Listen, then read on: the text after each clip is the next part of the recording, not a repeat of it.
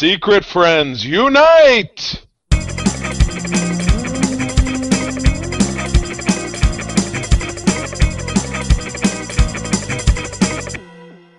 Welcome to the Secret Friends Unite podcast, episode 328. This is your guide to the geek side, and I'm your host, Todd Oxtra, joined by Charlie Carden. Oh, I feel so awkward. It's video. Oh, I don't want you to see me picking my nose or drinking my whiskey. Oh, wait, I'm doing both of those things right now. You can't stop me. We're going to have to institute a dress policy. No shirt, no shirts, guns out, buns out, or whatever. I don't know what we say. Suns out, buns out. I don't know. You like seeing these pasty white guns. Oh, no, yeah, it's hot. We might have to raise the bar. Yeah, okay. Or I could just lower. Should I lower the bar? I think that's where we're at. Yeah, it's warm here. It's 88 degrees in my neighborhood, but my basement is super cold. Right. It's summertime. It's summertime in the Midwest. It's the 2 1/4 months that we get decent weather, so we're always very excited about that. Yes. So I guess we're trying to act younger, so we're not going to talk about weather for most of the podcast. So we're going to move on to bigger and brighter things because.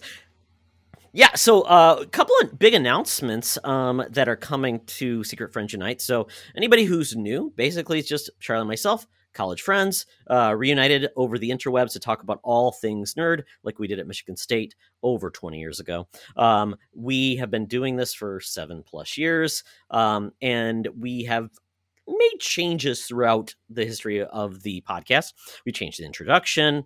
We've changed how we've recorded. We've changed different people that have been on the podcast. We've had different intros. Well, we have really gone into thinking, where do we go next? So we created a website, which Mark is really the architect from, Co-op Mode and also Holocron Chronicles.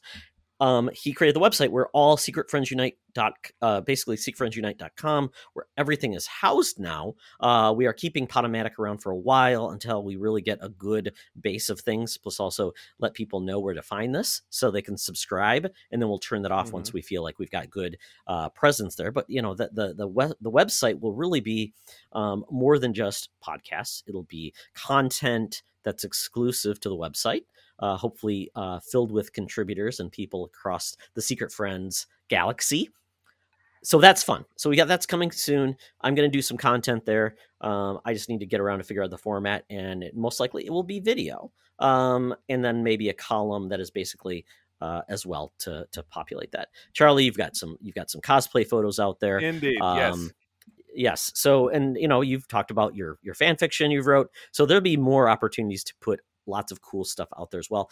Mark and I want to do more video podcasting, so that leads us to what we're using today, which is Zencastr. Zencastr is basically an online recording service that allows us to do better audio quality, which is great. We basically get to see each of our audio streams, which is fantastic, better than Skype, and also allows for video. So video, I will probably have to lean on Mark to turn those into something usable. But, I've talked about maybe adding a green screen so we can get cool backgrounds and things like that, which is fun. So more to come. And, obviously we will probably start wearing Secret Friends Unite swag for the podcast when we actually show up. Yeah. We're gonna. Yeah. So. Yeah, right. No hats. Well, that means they do make a tank top. So I guess that is what I'll be wearing. I'm kidding. No, I have. Yes, I have a lot of great swag. I do. Todd has inspired my love of Raglan baseball tees, so I have like a multitude of them. But I'm wearing one today with my Princess Bride. I see that. Not actually promoting the show, so you need to go out there and spend some bucks. I do have information on the next upcoming sale, so I will make sure that folks know about that in due time. So anyway, we can stop shamelessly self-promoting and move on with the program.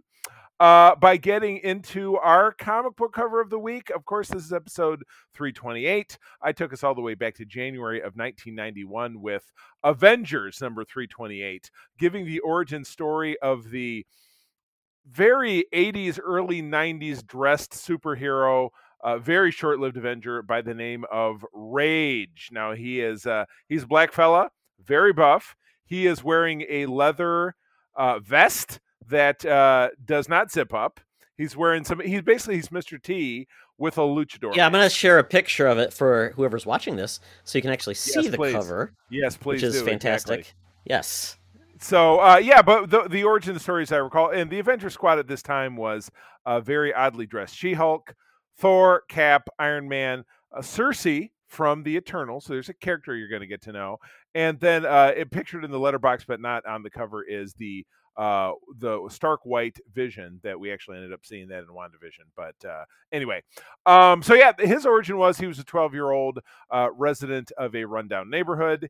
He fell into some toxic sludge. It aged him to an adult age and gave him super strength, superpowers, and super buffness. And we find all this when the Avengers track him back to Granny's house because he was raised by his grandma. So yes, a very weird, kind of a stereotypical, vaguely racist origin story, but it was the 90s. What are you going to do? I really didn't know that was the origin of the character, so thank you for telling me, because that's similar to like a Shazam type character, also a character named Prime from the Ultraverse, where it was the same thing about a kid who basically looked like an adult when he had his powers, but obviously the mindset of a child or a teen. Right. But this one's a little bit weird because he doesn't get to, I'm assuming he doesn't get to go back to being a child ever, so that's some awkward, like weird big situation. Yeah, exactly. That's like perma big, but you're also ripped and you're a member of the Avengers. So, like I said, his tenure on the team was pretty short lived. I'm going to say 10 issues or less if I was to hazard a guess. Did he revert to his prior form? Did he join another team? We don't know. Yeah, I think the character kind of fell off the face, and then he was revived a year or so ago as Marvel Legends figure. So he's on my Avengers shelf. I collect most of the Marvel Legends characters figures that are Avengers because I have an Avengers section. So he's there. He's part of my 90s squad with Black Knight and White Vision and Hercules. So yeah, he's there. The leather jacket squad, as we would like to call it. Oh, exactly. Yeah, I had intended to have Cersei and Crystal in the leather jackets, custom made figures, but that from a former friend of mine, that never came to pass because of the former friend part. But I live in hope that someday they will be made anyway. Well, we can only hope and dream, and I always call that era for Marvel the bad old days. Oh well, things got better, and that's all that matters. Unless you're a completionist like Charlie, no one has to revisit those days. No. But Charlie, it's time to visit our friend, our senior news correspondent. So without further delay, Madam Webb, take it away. Now it's time for Madam Webb's rumors and news. Take it away, boys. Well, thank you, Madam Webb. Well, you have asked for some screen time. Now, we don't have enough Vaseline on the camera lens to really do you justice, but we'll keep working on it. Maybe we have like a kinescope we can put you against, and people can finally see your radiant beauty. Oh, but like radiation? I don't know. We'll see what happens. Yeah, sure, why not? Yeah, I mean, yeah. Anyway, first story up is from the good folks at Sony. There is a plan, air quotes, for connecting Sony's Spider-Man universe to the MCU, which is, of course, what all we Spider fans kind of live and dream of. But yeah, there was a Sony exec that recently indicated that Spider-Man No Way Home, which we're going to see this summer, will kick off a shared Marvel universe integrated with the MCU because the character is obviously already part of it, having been obviously in Captain America Civil War, the final 2 Avenger films, and then 2 Spider-Man films that took place within the MCU timeframe. So, yeah, Spider-Man 3 is looking to potentially open the door to include Spider-Man characters kind of wending their way in to what is called the Sony Pictures Universe of Marvel characters, or the SPUMC, SPUMC. It rolls right off the tongue. Developing several movies based on Marvel characters, with Venom Let There Be Carnage, the second Venom film, coming out this year. Morbius in 2022, pushed back from last year. And Kraven the Hunter in 2023, which we will talk about a little bit later on in the program here. So all of those are really looking to integrate into a more of a shared picture, which could, I would imagine, see characters crossing over. And with that, because, Marvel characters touch other Marvel characters as time goes on, and Disney introduces their version of the X-Men. They finally debut their version of the Fantastic Four, which is what I've been dreaming about since, 2005, a decent Fantastic Four film. this is very exciting. As a Spider-Man fan, I've been reading Spider-Man comics since 1986. I'm fairly well versed. I've read every issue of The Amazing Spider-Man, if I do say so myself. So yeah, this is great news. I'm excited, and I look forward to seeing what they're going to deliver. Yeah, I mean, what's the worst thing that can happen? Morbius, Venom, and they join the squad. I mean, and this is kind of where Spider-Man's basically creating his own rogues gallery between the two universes. At this point, Mysterio, we think he's dead, right? And then we've got Vulture in prison, right? And he's in prison with Scorpion, the dude who would become the Scorpion. Who was the other thug that you saw in Spider-Man: Homecoming. So yeah, there are chances to integrate those characters, and this multiverse of madness will bleed into having multiple Spider-Men in that film, or at least that's the rumor. So yeah, great chance for growth. So I'm fired up. This is good stuff. Yeah, and this is coming from Sony's president, not coming from like a article that we've never heard of or a person. So I think they know there's more there on the vine, and Sony at this point doesn't have a streaming service, so they want to get their tendrils involved in this so they can benefit from it. So it makes total sense. Totally. So yeah. So as a Spider fan, give me more, make it good. I'm a happy pappy. Aw, happy pappy.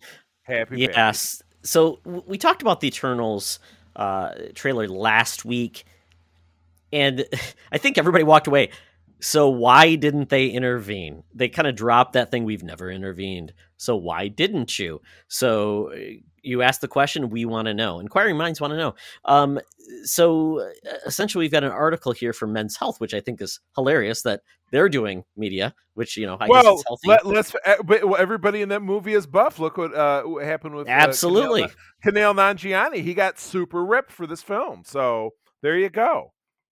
Yeah, so we know there's probably going to be some explanation, because it would just be weird to say, yeah, these super powerful beings just didn't hang out. The Nazis were doing their thing. Let them go.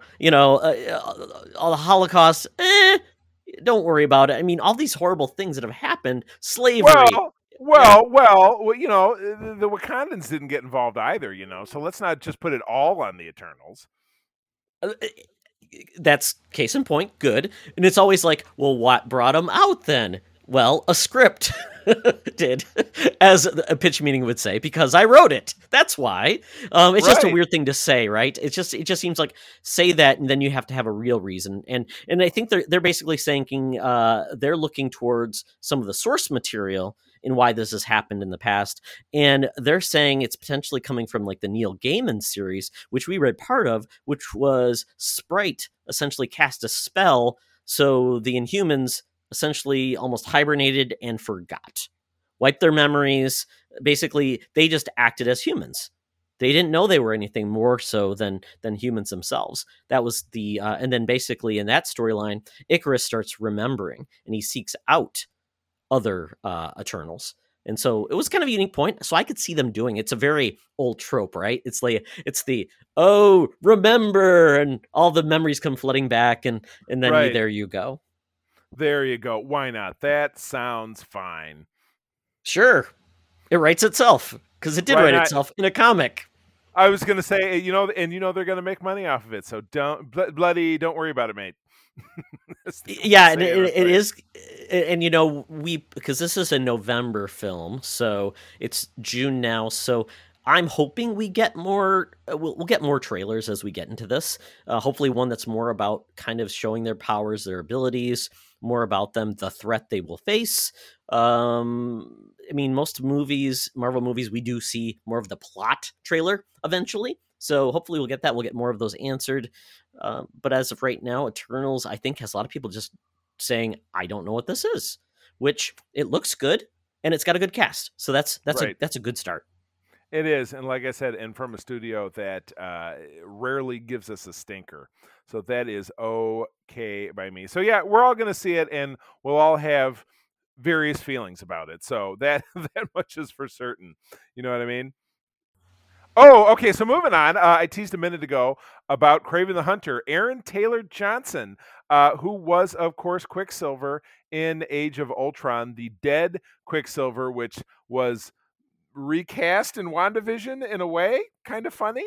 Is it just kind of as kind of a nod and a wink, but regardless, the dead brother of Wanda has been cast as the lead in a film about Kraven the Hunter, which is, of course, one of Spider-Man's oldest films, oldest villains, debuted in the 1964 issue of the Amazing Spider-Man number 15. It was one of the few really old comics that I owned when I was a kid. It was in shitty shape too, so it was really basically worth nothing. Hopefully, it's still out there somewhere with various comics that I've sold. But what country is he from?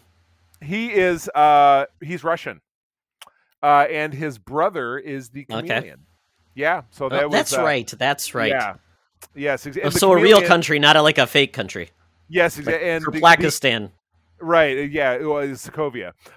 So yeah, the Chameleon was Spider-Man's first nemesis beyond in Amazing Spider-Man number 1. So the connection that goes back that far. So film will be directed by J.C. Shandor. Never heard of him. It reminds me of Ivor Shandor from the Ghostbusters film. I don't know. But anyway, he is this is one of Sony Pictures Universal Marvel characters, is Spamunk. I think that should be the name of this episode. Spamork. Yeah, Kraven is great. I mean, it describes him here as an iconic and notorious anti-hero. He really lives to do it exactly what his name is. He is a big game hunter. He was hired by J. Jonah Jameson in that Amazing Spider-Man issue 15 to hunt Spider-Man and capture him. Naturally, he couldn't pull it off, but here's a guy who, you know, has punched an elephant in the face or punched a lion in the face and knocked it down. He's got the jungle herbs and the stuff that give him near superhuman power. You see him mixing it up with the likes of Black Panther from time to time. So he is all jungle Africa like dude. So yeah, you need a ripped cat to pull this off, and we know Aaron Taylor Johnson can knock out those accents, so he's going to work on that Russian accent for us. Maybe he'll just pull out the Sokovian accent. I don't know. But this is going to be a January 2023 film. January seems really like a weird time for a superhero film to come out. Usually February. I remember Black Panther came out in February of 2018, but that was really getting him set up to be in Infinity War. You know what I mean? So the timing just seems really weird to me.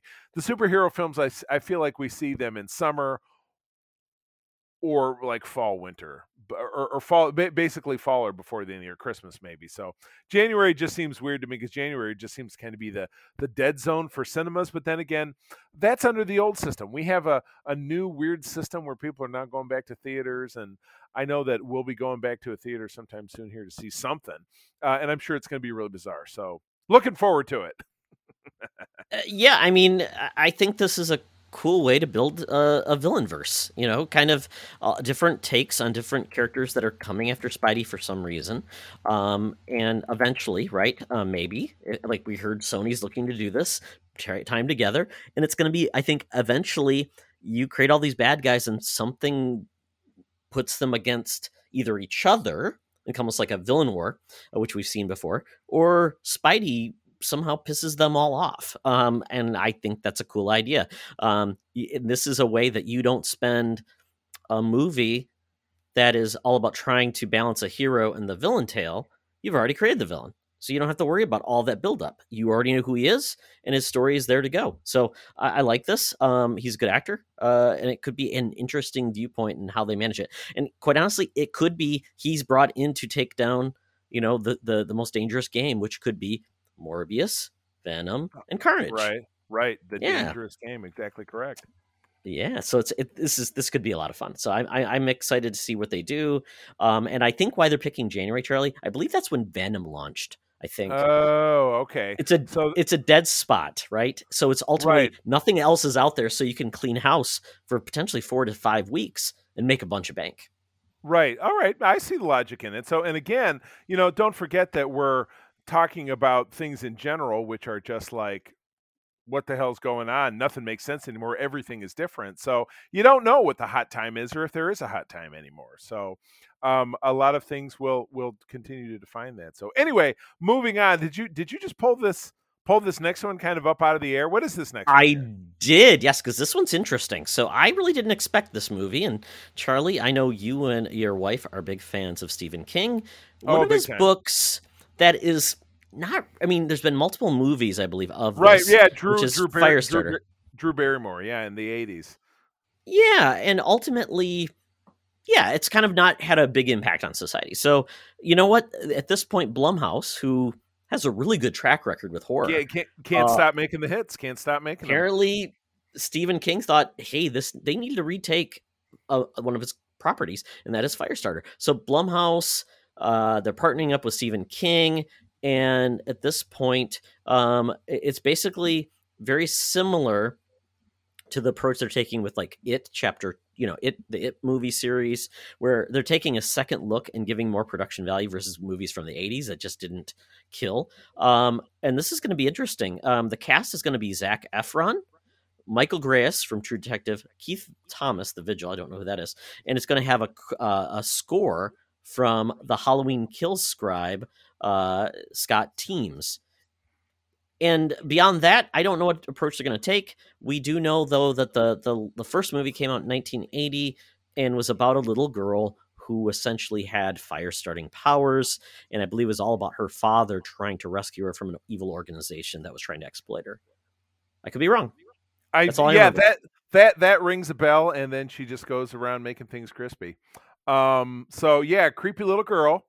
It's funny. We just watched, what old movie did we watch last night? The Wedding Singer, which I feel like I haven't seen in 20 years. With Drew Barrymore just at her ultimate peak cuteness, But yeah, back then she was cute too. But she was cute in E.T. But then she was in Firestarter burning things up. So very bizarre. But again, Stephen King is very revered in this house. My wife loves Stephen King. I have probably seen just about every Stephen King movie that is commercially available as a result.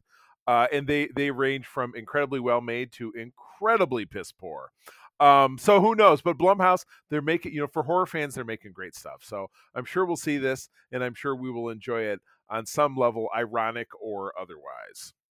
Yeah, they started production in May. Blumhouse is partnering with Universal for the distribution, so most likely this will come to Peacock or some type of service like that. So if you don't see it in the theater, you'll see it there. P-Cork, baby. I'm just remembering all those spots from that you saw Tracy Morgan doing with Jenna, and they were just trying to get, and he couldn't say peacock correctly. P-Cork, Jenna Maloney. Yes. So what was that? That was the 30 Rock. Why they had a reunion to pitch Peacock. Yeah. Oh, God, I'm glad I've never seen it. And just like it was fine. It was fine. It fit for 30 Rock because kind of the whole synergy and Jack Donaghy, it made sense. Yeah. Well, maybe I'll have a crack. If you're recommending it, maybe I'll play a little reverse psychology and I'll actually. You've seen worse things. I constantly. Oh my goodness! So that moves us right along to this. This next story, Todd. You just dropped this on me right before we jumped on here. So this is an animated film that's coming to Netflix at the end of the month. It said June 30, which is the untold, historically accurate, real story of America, produced by Phil Lord and Chris Miller. I'd love them. The black sheep of Disney, the black sheep of Star Wars, the guys who filmed an entire Star Wars movie and then got fired, and the film was totally refilmed out from underneath them. So takes the story of the Founding Fathers and turns it into a blockbuster superhero extravaganza with lasers and jetpacks and explosions and lightsabers and, oh my God, extravaganza with its tongue firmly planted in cheek. America, the Motion Picture. Oh my God. I mean, Todd, usually throw a lot of like, this is new, watch it, and I'm like, oh, I don't really give a shit. This gets my nerd boner arisen. I'm down with this. This looks phenomenal. It looks totally moronic. It obviously has no basis in fact, other than, you see our main hero attacking some kind of a mech robot that's shaped like Big Ben. I mean, I'm into it. I'm down. I am down. Just sign me up. Just beam me over there, beam this into my eyeball holes. I'm totally set. Yeah, it's like the Avengers that are totally adult language. using, teamed up with like legends from America, like John Henry, Paul Bunyan. We've got a Ben Franklin, I believe, who was voiced by Olivia Munn, who is also looking like she has superpowers and can fly. It is weird, but we've also got, the British are involved, which is funny because the voice cast is excellent. But we've got we got Simon Pegg as King James, Bobby Moynihan as Paul Revere, Rahul Trillo as Geronimo, Jason Matsoukas as Sam Adams, Judy Greer as Martha Dandridge, Olivia Munn, as we said, as Thomas Edison, Will Forte, Andy Samberg, rapper Killer Mike, and Amber Mash. But the fun part is the executive producer. Yes, the executive producer is from Archer. So this makes total sense. It is it all, and you said Amber Nash, so that's Pam from Archer. So it was just one. It was probably the greatest character on that show. And I've not watched. Are they still cranking Archer out, or did it finally die? Because it's every season was what ended up being a spoof. So they did time jumps. They did a noir. They did. Yeah. They were like Miami Vice. They did everything across the board. They did. I think it's close to being done. Okay, so I would love to tune back in, but I know for a fact the first couple of seasons of that show, I was just absolutely apeshit for. I totally love that show. So this may be my favorite thing of the early summer. I just get a feeling that I'm just going to be crazy for this. But then again, Black Widow comes out a couple weeks later. Hopefully that's going to be better, or that's going to be a return to form. I don't know if anything can be better than this, Charlie. I really don't. I think you might be right. So cool. Yeah. All right. Well, take us home. We got one more story. What do you got there? Yeah. Wow. So many Spider-Man stories. Holy cow. This one's a little different because we're hearing so many rumblings. We don't know really what's true, what's false with Spider-Man No Way Home. This is essentially Marvel's fourth movie of this year, which is crazy. This is going to be their big fall movie. After I guess is this the December movie? Because Eternals is November, so I'm guessing this would be early December that this would have to come out. Because when else would these movies come out? They're gonna December 17th. So this is going to be a big holiday film, which is kind of crazy because we haven't had a Marvel Christmas movie, which is weird. We've had Star Wars Christmas movies, right? Yeah, it was their niche for the kind of the latter half of the teens. That was their deal. So yeah, Star Wars. So anyway, yes. So we are getting all these rumblings. It's basically we're going to get basically all of these alternate worlds opening up. We've heard about Alfred Molina's already basically revealed that he's in this movie as Dr. Otto Octavius. We're hearing Jamie Foxx as Electro. We've heard rumors about Tobey Maguire and Andrew Garfield coming back as well, reprising their previous roles, or maybe just doing weird cameos like the Ghostbuster film. But we're hearing now the weirdest one is Willem Dafoe as Green Goblin, Norman Osborn, which if you watch that movie now, it just comes off as so weird and hammy, and the weird mask and the weird talking to himself, which I guess is really playing into that Stan Lee era of Spider-Man where it was just over the top, goofy and dumb. But yeah, this is happening, but eventually, I don't know what's going to happen, quite honestly, with this, but I don't think I want Willem Dafoe back as Green Goblin, but if it's just a cameo, I'm good with that. But if he's the main villain again, it just doesn't make any sense. Well, it's just, the entire tone of that film, I think, is very early aughts. It was just the silly with the explosion-y CGI and the over-the-top and the pre-Iron Man armor with he had the mask, but it had a mouth hole. It didn't have a mouth hole, but it had like it was weird. Yeah. It was very much of the time. I mean, think about what entertainment was like in the early 2000s. We had the Triple X films and the Chronicles of Riddick and the Matrix and Lara Croft, and you had all that stuff that was all the slow-mo with people shooting guns like boom, boom, boom, boom, boom. It was super everything was super duper corny, slow-mo, bad CGI. That's what Tobey Maguire Spider-Man was. So yeah, you're right. It was funny. We just had this conversation recording Code 47 last night because we were talking about Discovery Season 2, Captain Pike, the pre-Kirk Enterprise, which Captain Pike, his part of it, they filmed that in 1964. Okay. And then for coming out in 2019, they had to modernize the Enterprise. They had to make it look like what people might expect something to look like now. I said, you know, and of us, Richie is that my co-host Rich is the big TOS fan. And I said, Richie, you're the TOS guy. If they would have brought back all of the sets recreated painstakingly into this show from 1964, from the cage where Captain Pike originally appeared, would you like that? He said, hell no, it would look like shit. It's got stuff has to be modernized. So you can't just trot out some old stuff and think that it's going to be able to keep up. So No. yeah, you can't really do Willem Dafoe as like the big major villain and be able to find a way to have that drive your narrative. It just doesn't happen. Yeah, it was kind of weird because Sam Raimi was going for that 60s era Stan Lee, goofy, over the top, way overacted. That was the vibe he was going for. It had less to do with the era that was filmed, and it was just that is what Sam Raimi wanted to do, and that's the vibe he took. Because, you know, you've read, obviously, the old Spider-Man stuff. It's cheesy as hell. It's goofy. It's weird. It's cheesy, and I think that's what Tobey Maguire was doing. That's what Sam Raimi wanted to do, which is fine. His movies have always been a little bit cheesy, like the old, you know, was it Evil Dead, where it's like Three Stooges and goofy and stuff like that. So he's playing with that. I think 2 obviously is the best of those. It just really played out well.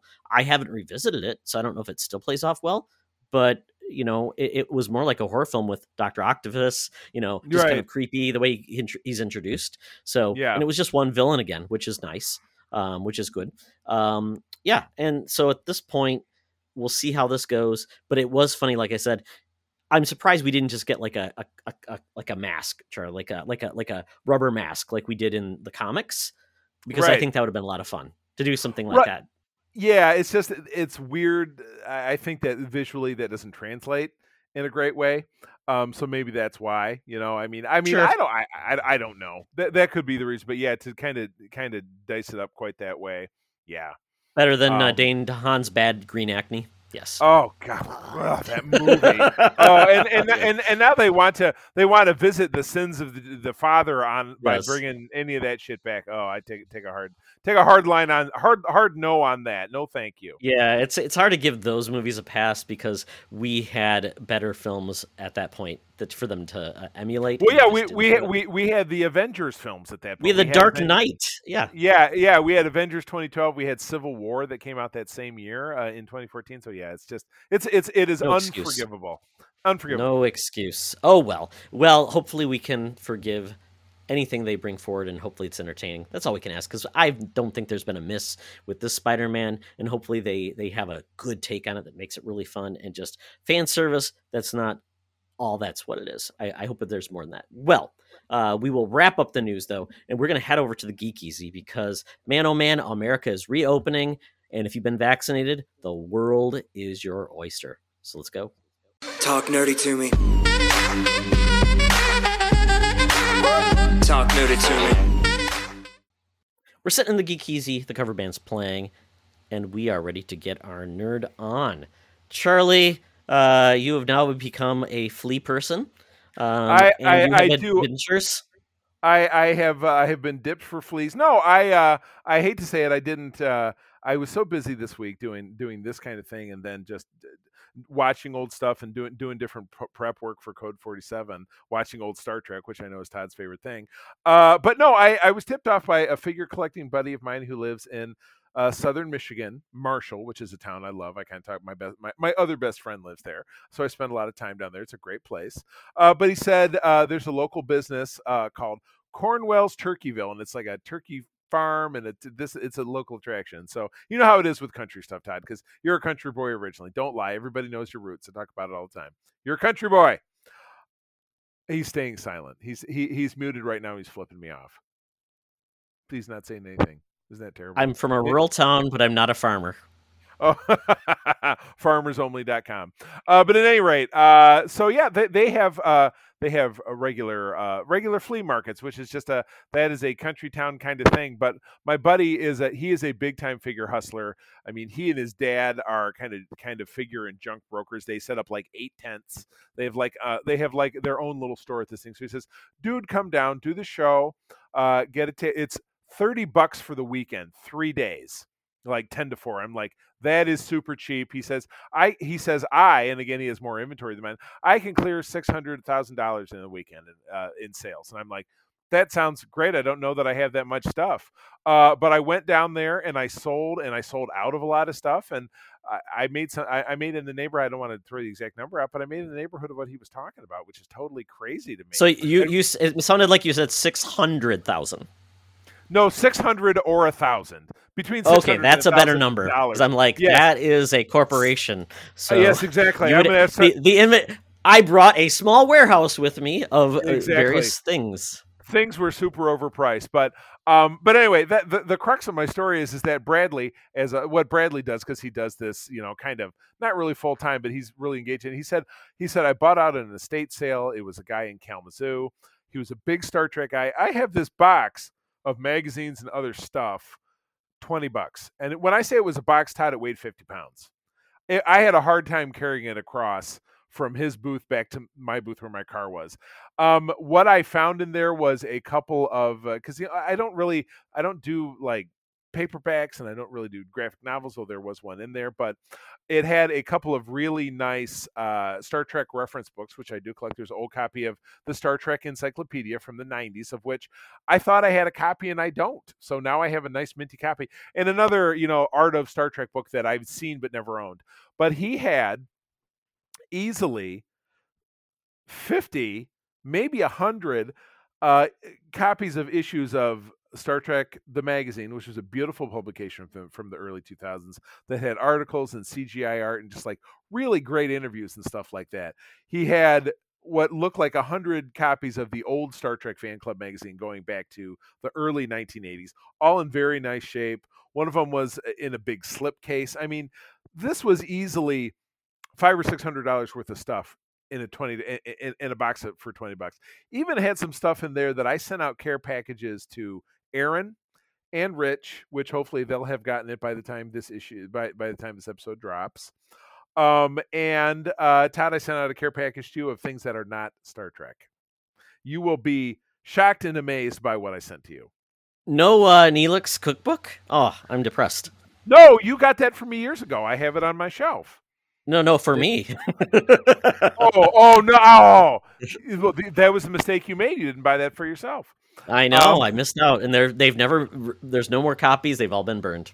They've all been burnt. No, but anyway, I was excited by this because, again, I had a friend of mine. It was my very good friend Tammy, her husband Jay, and was at our local Friends Library sale a couple years ago and picked up a bunch of issues of this Star Trek the magazine that I was talking about. It's this really thick bound. I mean, it's a huge oversized magazine. They were like $8 a pop on the newsstand, which is crazy. And they've appreciated in value to be like $25-$30 an issue if you try to find them on eBay. So I got all of these for like 1/10 of a cent. And I was very happy about that because I had a really big run of them. But when I got remarried, not to April, but to my second wife, she was like, we got to clear some shit out of here, put a box together and drop some stuff off to the local library. And those magazines were amongst them. So I lost them. I found them again, kind of like my comic book hobby, which I lost it. I found it again. And then actually at this flea market, I sold the remainder of my inventory. So I don't have anything but the smallest quantity of out of print comics now because I'm all the way out of comic book collecting. So it was really kind of a cathartic weekend for that. And then also to give honor to a fallen geek, I believe his name was David Pinter of Kalamazoo, Michigan. This was his stuff. He is dearly departed. So David, if you can hear my voice in the great beyond, your stuff will be taken very well care of by not only myself, but Rich and Aaron and Todd. Thank you, David.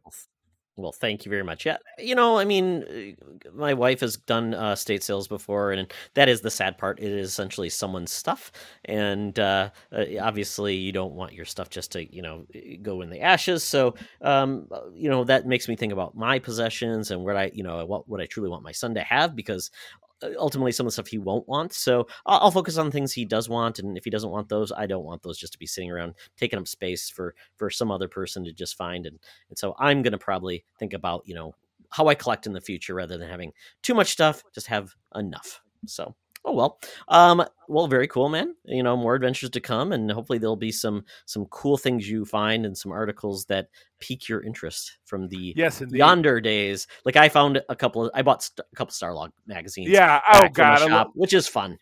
I love Starlog or Wizard Magazine from the 90s. It was just, that was, as we talked about on the show before, that was pre-internet. That was how you found out about anything. That was your reference guide. There wasn't any Google or Wikipedia. There was, listen to us sound like a bunch of old fucks. That was all we had to discover things and to reference our fandom. So yeah, it's cool. It's a real slice of really something that was only 20 years ago, but it was still the best place to get hardcore information about something so detailed. Like, here's a detailed drawing of the USS Defiant deck by deck. You know what I mean? You would find it in a magazine like that. So good stuff. I was very, very pleased with that.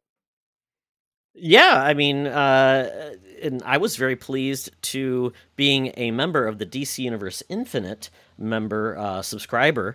There is actually a big thing that's happening in DC right now, crossing over with Fortnite. So Batman Fortnite 0 Point is the name of the series. It's 6 issues long.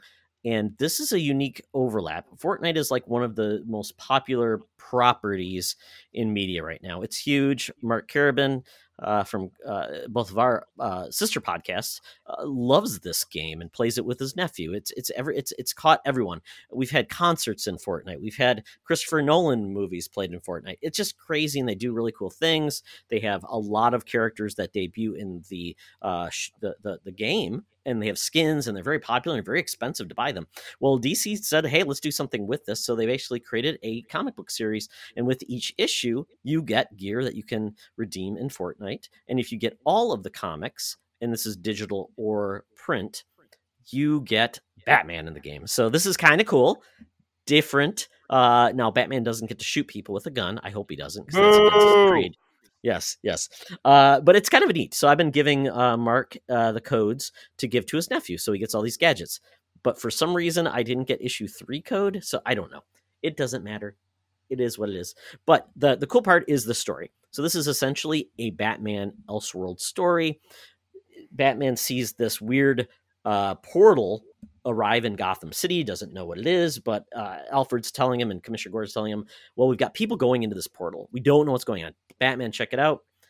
Batman checks it out, and it's a really interesting story. So Fortnite, Charlie, just give a little background. Fortnite's just basically a game where you drop in and you try to survive, and if you survive, you basically got I forget what they call it, a victory royale, which means you get gear and stuff for winning.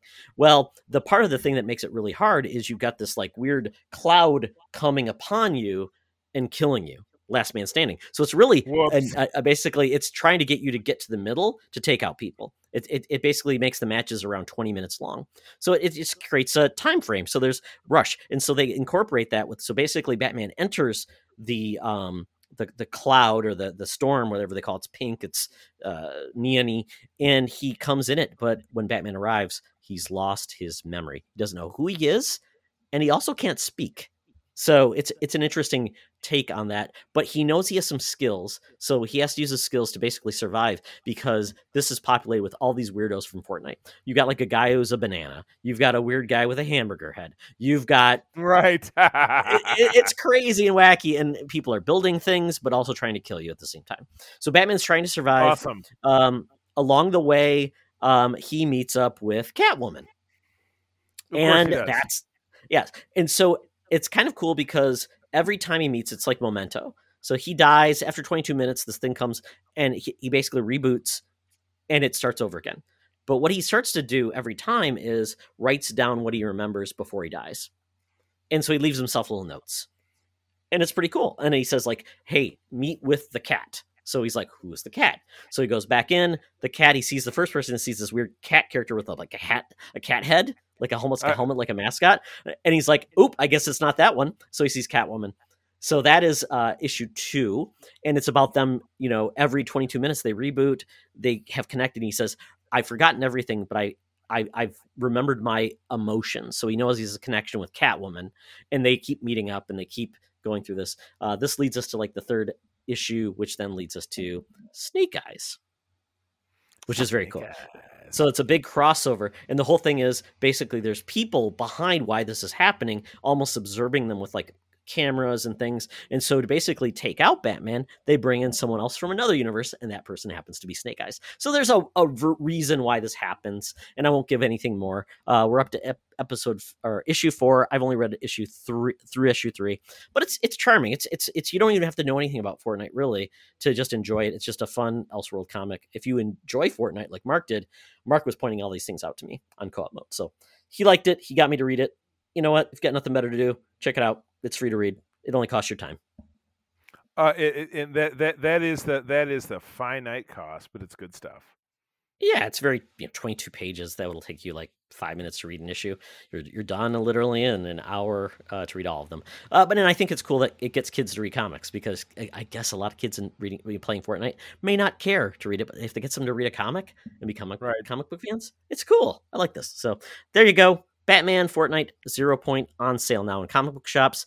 If you subscribe to DC Universe Infinite, you get the issues for free, but you can also buy them digitally as well.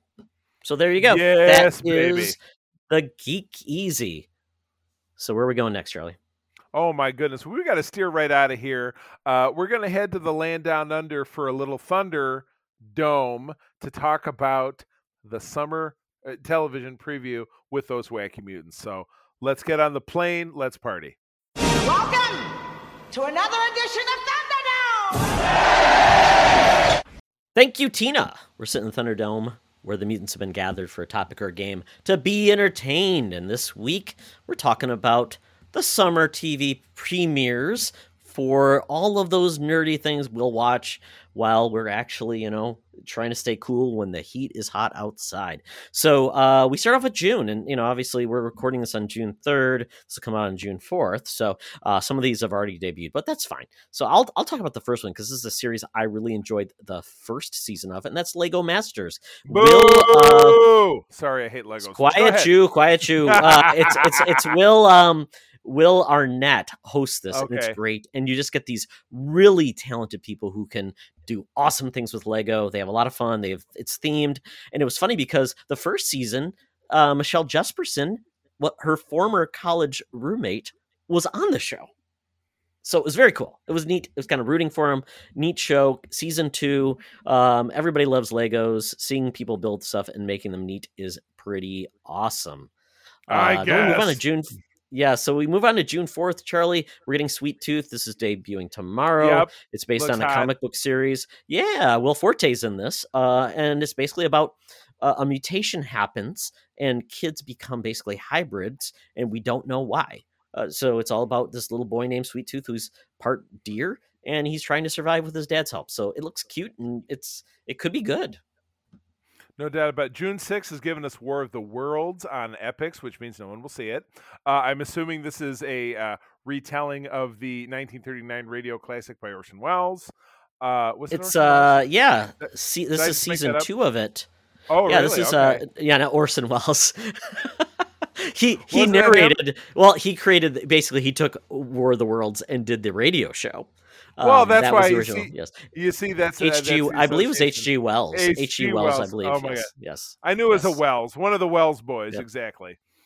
Yeah. So there actually was a syndicated War of the Worlds series in like the 80s. Remember that, Charlie? Yes, Yes. Well, it was made by I think it was produced by Paramount. It was like unnecessarily gory. I remember that watching this kid. Yep. I'm like, oh, this is really gross. So yeah.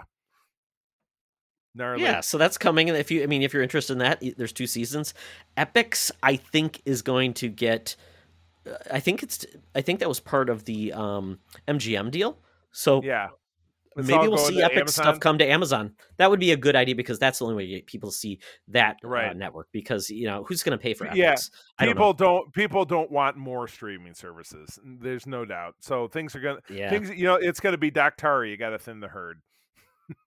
Yeah, so June 9th, we've got In the Dark on the CW. This is another horror anthology that's been on the CW a couple seasons. It's out there if you like horror stuff. It's free on the CW app, so you can check it out there. And then we've got another June 11th, Home Before Dark on Apple TV Plus. Sounds like another horror series coming on Apple TV Plus. Apple TV Plus, it's got like 1 or 2 good shows. Still waiting for that next blockbuster beyond Ted Lasso and Mythic Quest. Well, and you'll find out later in the rollout here that Ted Lasso is going to be back, so maybe I'll have to start watching it. Oh, you should, Charlie. You'll love it. Jason Sudeikis is so funny. He's great. I know it's your favorite thing ever. Well, it looks like we're getting all the way up to and this is wrong because Loki comes out on June 9, which is Wednesday of next week. So by the time must have changed beforehand. Yes, by the time you're listening to this, it'll almost be. But yeah, this will be a portrayal of the Loki that we saw escape death at the end of Endgame. So it's Loki in the multiverse in time, and it's co-starring Luke Wilson going wow all the time. So I'm very much looking forward to that, of course. Yeah, that's going to be really exciting, and it's a Wednesday debut, and we're getting weekly episodes. We're not getting like the 2 first episodes. It's basically 1 episode, and this will take us through essentially into August. So this is right, hopefully so we'll get summer. What If after that. Hopefully. Yeah, I would imagine. Yeah, this is the we had kind of a break with the Marvel stuff because we had Wanda, then we had Cap and Winter Soldier, and then now we've had this little break. So the little break sucks. Give it back to us. Yeah, absolutely. For those who are not into the Bad Batch, it's really like it's a gap that I'm trying to fill in with other things, and that's perfectly fine. Perfectly fine. Sure. Next we have June 13th on Netflix. It's an animated series called Trace, and this is kind of cool because my wife is really interested because it's based on Filipino mythology. It's basically a girl taking on supernatural forces, and everything she pointed out to me is part of Filipino mythology, and they have a rich mythology with creatures of supernatural based on the different cultures within the Philippines, because it's a lot of different tribes and things like that. So it looks really interesting. It's cool. And actually there's 2 versions. There's the American or English voiced, and then they have a full Filipino cast doing Tagalog dialogue as well. So it's very cool. Right. It's a series. So I'll be watching that in the English, but I'm guessing Chris will watch it in the Tagalog because she just likes hearing her native language again. Oh, good deal. We do get the return of Rick and Morty on June 20. I've never been an aficionado of the show.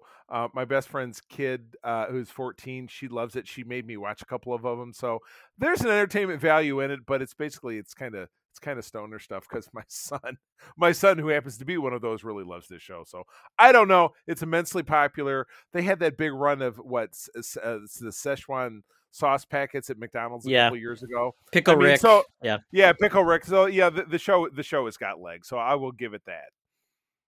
Yeah, I enjoy it. It's not something I'm like addicted to it, but it definitely it's that weird Back to the Future with a dark bent, and it's very gruesome and gross, and a lot of dark family issues too. So you got to be prepared for it. It's not a feel good show at all. But of course, June 22nd, we have Motherland Fort Salem returning on Freeform. I enjoyed this, but basically it's about the U.S. government, instead of the Salem witch hunt, killing all the witches, basically they recruit them into the United States Armed Forces, and they create their own group.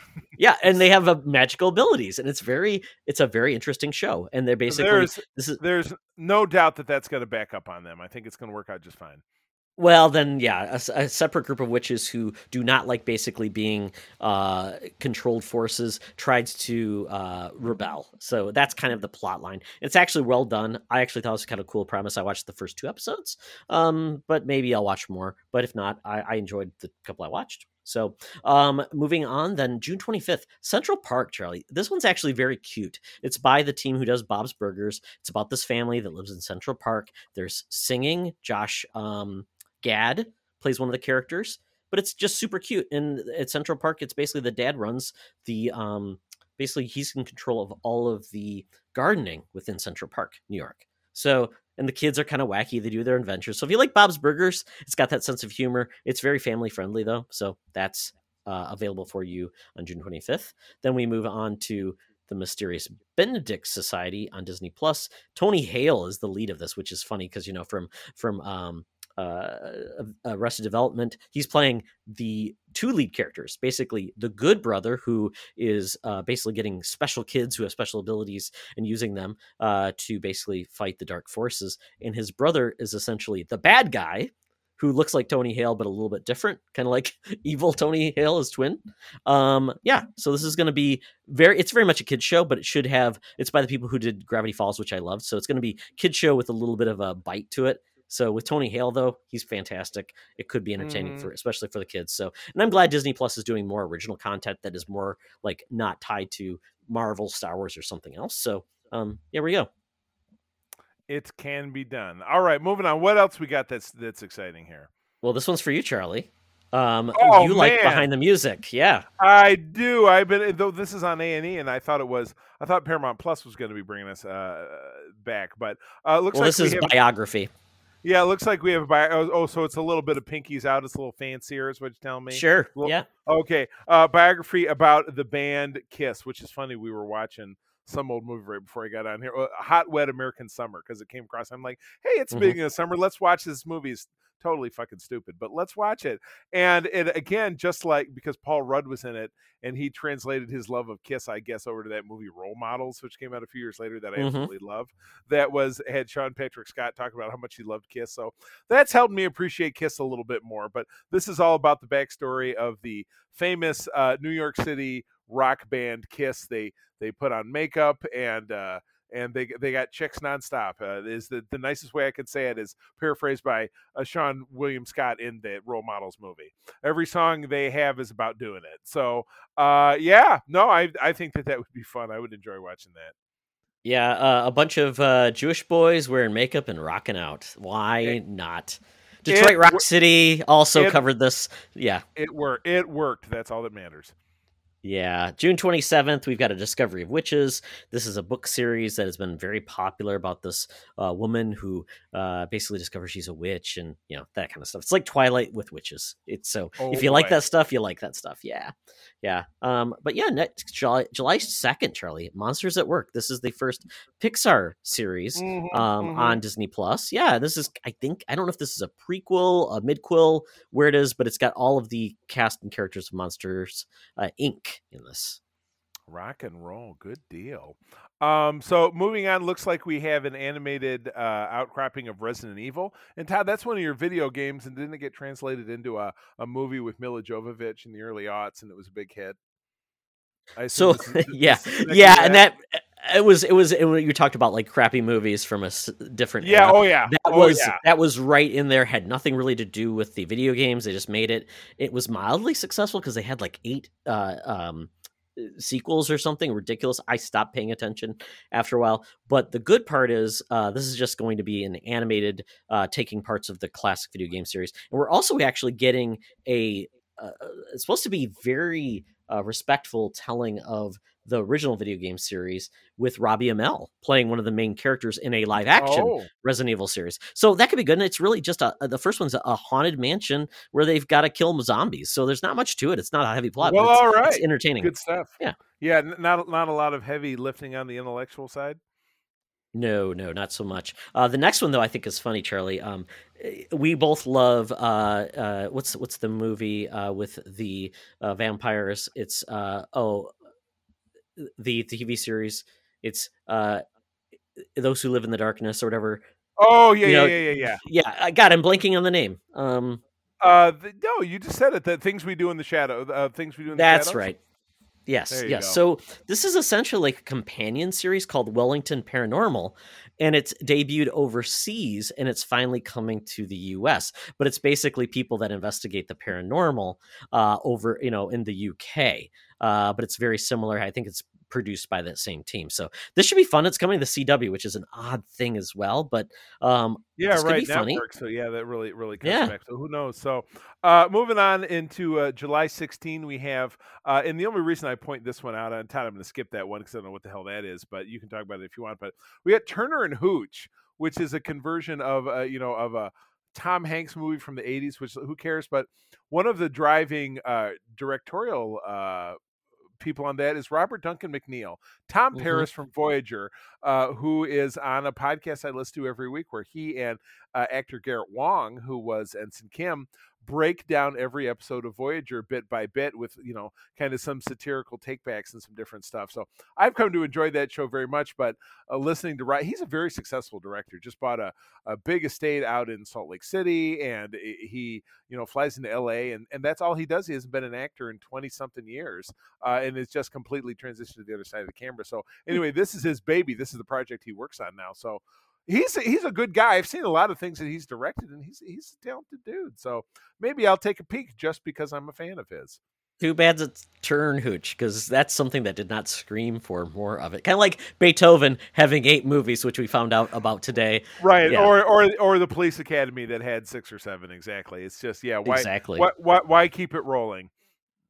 Absolutely. So the one you didn't want to talk about, I think, is absolutely hilarious, Charlie. You may actually want to see this. It's called Schmigadoon.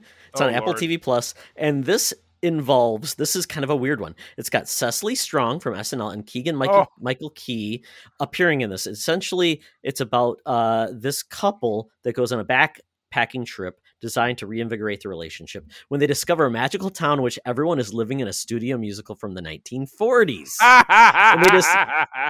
Yeah, and it says they can't leave, though, until they find true love. This includes Alan Cumming, Kristen Chenoweth, Dove Cameron, all these people, Fred Armisen, Jane Krakowski. Right. I mean, this is people that love to sing and have fun, and it's basically a movie. Lauren Michaels is behind this, but I just think this sounds adorable. I think all right. I'm sold. Well, when it comes on, don't let me forget. I'll tune in. Got to watch before your subscription expires, Charlie, or you got to pay $5. Well, I think it does wrap up actually pretty soon. So we might have to. You might have to pay me $250. So oh my God! Moving a little bit later on, we get a reinvention of the Masters of the Universe. And Todd, we've not seen Masters of the Universe on the small screen or any screen for that matter since I think 2002. When there was that, yes. It was probably Cartoon Network. It's a new version of it where they really kind of sexied it up for the 2000s. This is a little more traditional, if I'm not mistaken. As far as this is a sequel. I think this is a sequel to the original Master of the Universe run. Oh, okay. Okay. Yeah. So this is jumping it forward, and I think so. That's great. I grew up with Masters of the Universe. That was one that I have this very early memory when I was maybe 6 or 7 of rushing home from catechism class because I was raised Catholic and I was preparing for my first communion. But rushing home on a Wednesday and getting there at like 4:03 and He-Man came on at 4:00, and I was like, "Oh God, I missed the first part of it." And it's funny because I'm watching Star Trek the animated series right now for Code 47 because Richie and I have to break it down, unfortunately, because we're not enjoying it, but we're completionists. So our goal within the show is to talk about every episode of Star Trek that's ever been by the time we run out of material. So and Aaron refuses to watch cartoons, so it's just me and him. But I'm just reminded of that horrible Filmation style. The characters had basically 3 movements. All the backgrounds were in like 4-inch increments where they would just repeat. And I just remember turning the TV on and He-Man's running through a corridor that's in a cave, and you're seeing the same 8 stalactites and stalagmites go back and forth. That's always my fondest memory of He-Man. So are you trying to tell me that this show will not be like that? It'll be maybe a little bit more modernized, a little bit more... They paid for more frames of animation. Good, yes, thank God, because you know what, they certainly couldn't pay for less.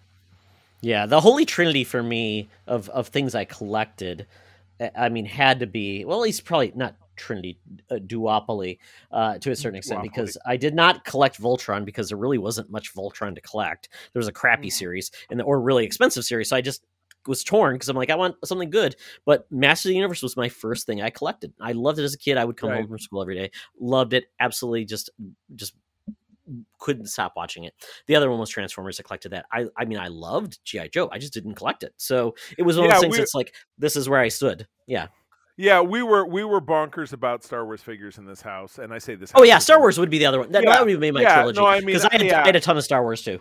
Yep. Yeah, because I mean, again, I live in my childhood home, but the basement when I was a kid, we moved in here in the 80s, was unfinished. So we had an unfinished toy room that was G.I. Joe and Star Wars, and because the figures to the scale, the G.I. Joe, the Star Wars guys could be in the G.I. Joe headquarters in the Terrordrome, and I loved it. I've never, moved away with my love from G.I. Joe. So yeah. But yeah, Masters of the Universe. I remember I had a bunch, but ended up getting rid of them eventually. But it's funny because those same figures in the absolute same molds back in Walmart now. You can go buy the exact same He-Man figure you bought in 1983 now at Walmart. That's what's weird. But they actually add some articulation, which I think is cool. Makes them better. I think did they with the ones that are out now? Are you sure? Yes, they did. They added joints at the arms. Yep, I looked at it. Yep. Okay. Yep. All right. I believe they made them slightly better. Yep. Yeah. And not having a brother meant I really had to be picky about what toys I bought because I had no sibling to hopefully just play with his toys. So my sister had Barbies and Donnie Marie Barbies. So that was that. You're trying to tell me that He-Man and Donnie and Marie Barbies, there could have been some kind of meaningful crossover.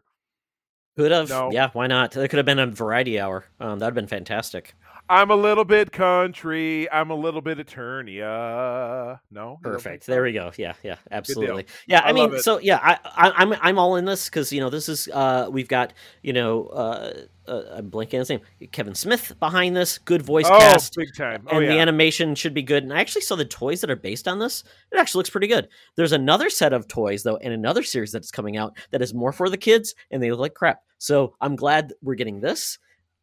And whatever else is for the kids, and they can enjoy it too. But this is where I'm going to focus on, and I'm excited for this. But the thing I'm really excited about is Ted Lasso. Oh man, season 2. I thought that was going to be the action figure line you were talking about. I'm really Ted Lasso sounds like a He-Man figure. Yeah, right. Ted Lasso. He-Man, and Ted Lasso.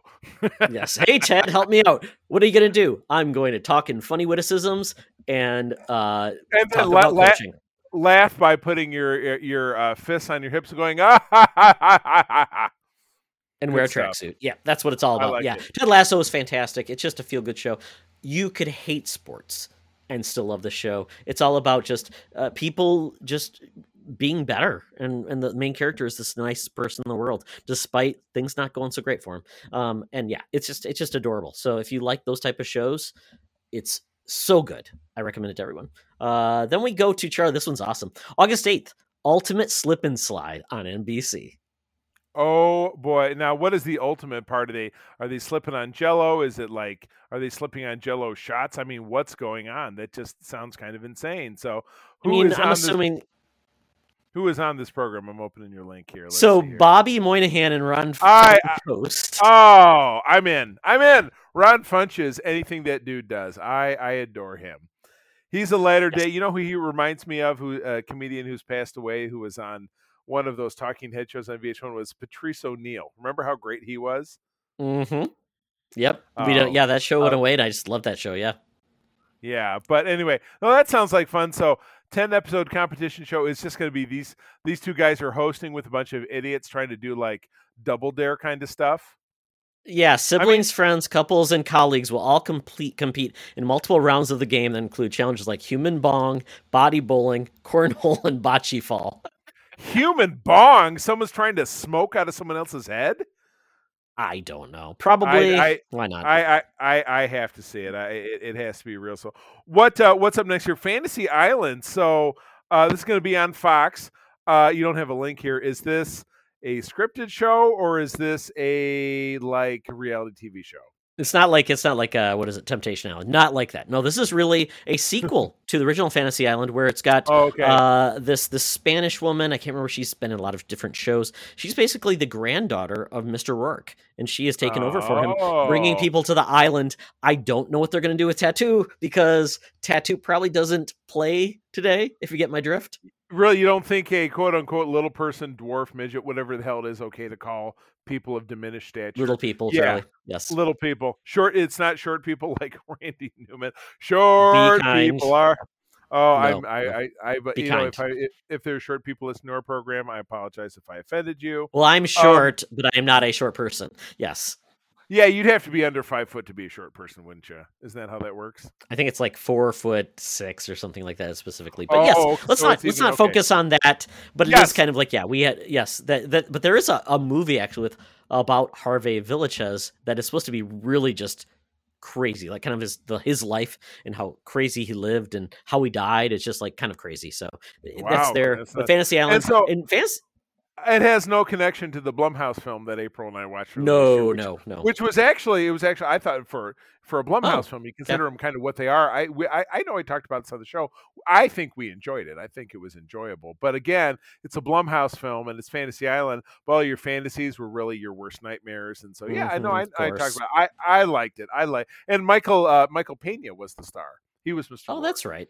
Yeah. Well, I loved Fantasy Island. It was kind of that block that was like Love Boat and Fantasy Island. Love Boat was just the dumbest, like lightest thing in the world, and Fantasy Island was sometimes actually had dark episodes. Like, okay, this is the one where Mr. Rourke actually might be the devil. I don't know. It was weird, but it was entertaining. I loved it. So it's kind of fun. Maybe they'll do the same thing. Maybe it'll just be trash on Fox. Who knows? And I don't think I think there's a defining line between anything at a certain point on Fox no longer comes to Disney. It's like, this is the new Fox that doesn't get to touch this stuff. But old stuff like Bob's Burgers and stuff like that does go to Hulu and those things. So don't expect this to come on Disney Plus anytime, or Hulu, my friends. I don't. My friends. Stay sexy, my friends. All right. What we're winding down here. What else we got? August 12th, Star Trek Lower Decks Season 2, Charlie. Woo! Good stuff. This will be the show that converts Erin, my co-host over on the Code 47 podcast, to actually watching cartoons. She's very anti-comic, anti-cartoon, but I said, you're going to be sitting out for 10 weeks if you don't want to record this, because Richie and I were going to watch this. But this is a fun show. Just a rock solid cast. You got Tawny Newsome as Beckett Mariner, Jack Quaid as Bradward Boimler, and a few other characters as well. In Lower Decks refers to the fact that they are junior officers. They have to do all the crappy jobs on a ship, the Cerritos, the ship that they're on, but they still manage to get into the wackiest of hijinks. And the show is very self-referential to kind of Star Trek: Next Generation in particular, doing a lot of riffs on that. We got a lot of great cameos in the first season, including Boimler, who is our main character, taking a promotion to go to the USS Titan to be with Captain Riker and Troy, because Riker is his hero. And but really Beckett Mariner, who is Tawny Newsome, is kind of the driving force of the show. She's the black sheep daughter of the captain of the ship that they're on, Captain oh God, I'm drawing a blank on her name. The captain of the Cerritos, whose name I'm forgetting. Dawn Lewis, actress Dawn Lewis voices her. But very fun show. If you've not watched it, it's over on Paramount Plus. Grab season 1 because you will be glad that you did. It's the first really fun Star Trek show. So I adored it. I mean, it's entertaining. It's not must-watch TV, but if you like Star Trek, it's the humorous end of it, which means that you'll love it because it's really picking up all of those little pieces that you talked about, Charlie, and just playing it in a way that Star Trek fans have just not gotten. So, I mean, I'm sure there's like really bad fanfic on comedy takes on Star Trek, but this is really the first official. And yeah, I hope Erin likes this too, because like where I didn't love it, but I think it's entertaining and it's enjoyable. I think she'll get more out of it because of her history with it. For sure. Absolutely. Well, cool. All right. Taking us home, we have a show that I'm kind of like, Well, Walking Dead. Ending, Charlie. It's finally ending. Well, I mean, maybe that makes it worth watching, but I don't know. Well, and that's the thing. It's like with both you and I, we both did check back into the comic to see how it ended, and we were very satisfied with that, and it was enjoyable because that comic ended just out of the blue. It was just like, it's ending, and it's like, oh, right. Cool. And we read it, and I was very satisfied with the ending of that, so I'm glad. Now with this though, I think it's going to be a harder thing to pull off because it's been kind of so drawn out that you don't get that cathartic take. But the people that have stuck by it, I'm hoping it fulfills them, makes them happy, and then after this ends, I'm guessing we'll finally get those like movies with Rick and those other cast members. Exactly. So yeah, this is a show we still tune in. Todd, I will of course be waiting for you to find the slick deals where I can snag it for $2.99 for the season. Because with AMC Plus, have they finally gotten around to having their own? You can still borrow my Philo password, Charlie, I believe. Okay, no, right. Well, I think you did. You found me a pass on Amazon. Sure. Well, that I was applied to Amazon. That was a better deal because I know the Philo thing, it was kind of touch and go. So regardless, but yeah. That is that ends the scripted schedule, and then we do have kind of floating Marvel's What If, which is an animated series. We're potentially expecting that it will come out in August, maybe September, before when Loki ends, because Loki is so I'm very much looking forward to this. One of my favorite comic series that Marvel did ever, really, because little one-off stories like what if A happened instead of B happened, and then how things unfold separately. A lot of episodes teased about this is that, what if Peggy Carter became Captain America? What if, that's the only one I can remember. One of them had to do with Black Panther. Wakanda. So. It was Black Panther basically in the Guardians of the Galaxy crossover. Yep. Yeah, exactly. So I love the series. What if came on strong in the 70s. It ran to about the mid 80s. They killed it. They brought it back in the late 80s, ran into the 90s. And then Marvel does sprinkle sporadically little miniseries here and there. Well, there were a few in, the last few years that, what if Flash Thompson was an evil version of Spider-Man, or what if this thing happened or that thing happened. So, I love What If. They're fun. They're little micro takes on stories that it doesn't require a ton of huge backstory investment, which I think it makes it very accessible. So that should be fun. I'm really looking forward to it. And it's the first MCU animated piece, I think, if I'm not mistaken. Absolutely, which is it's more than it's more than enough time to finally have them do animation. It just seems like it's a missing gap. I know with Star Wars is finally going to get some different type of animation with, I think it's the Vision series, and I would like to see Marvel take some more chances with animated stuff that's not just the kids stuff we've seen on like Disney Plus or not Disney XD. I would like to see them do some stories that are harder to do.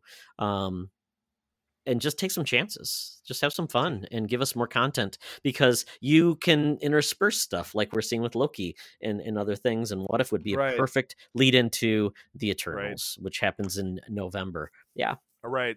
Take a chance on me, babe. Well, I believe that's the end of the road, not only for the summer television program, but actually for the show in general. So without further ado, away we go.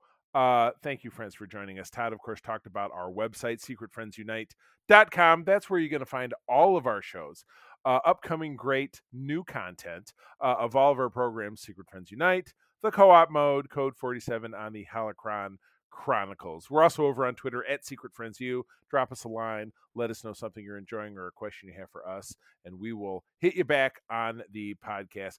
We've got a great merchandise store over at TeePublic.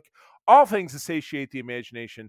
T-shirts, hoodies, tank tops, if you will, stickers, wall art, pillows, etc. Everything you can imagine except for hats and hot pants. But Todd has started a very strongly worded letter writing campaign about those hot pants, because that is his thing.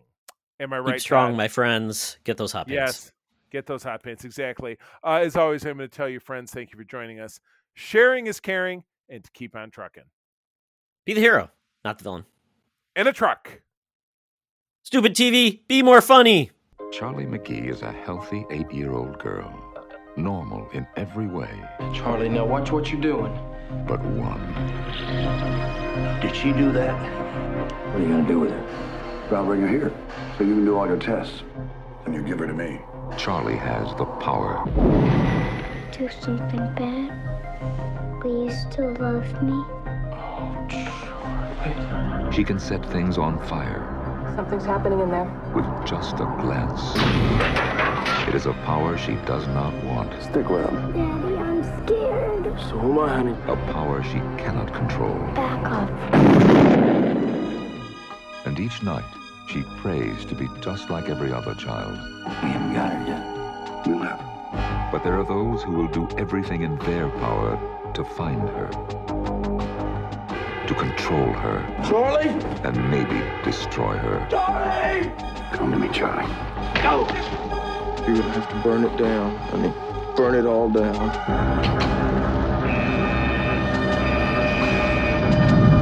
Charlie McGee is Stephen King's Firestarter.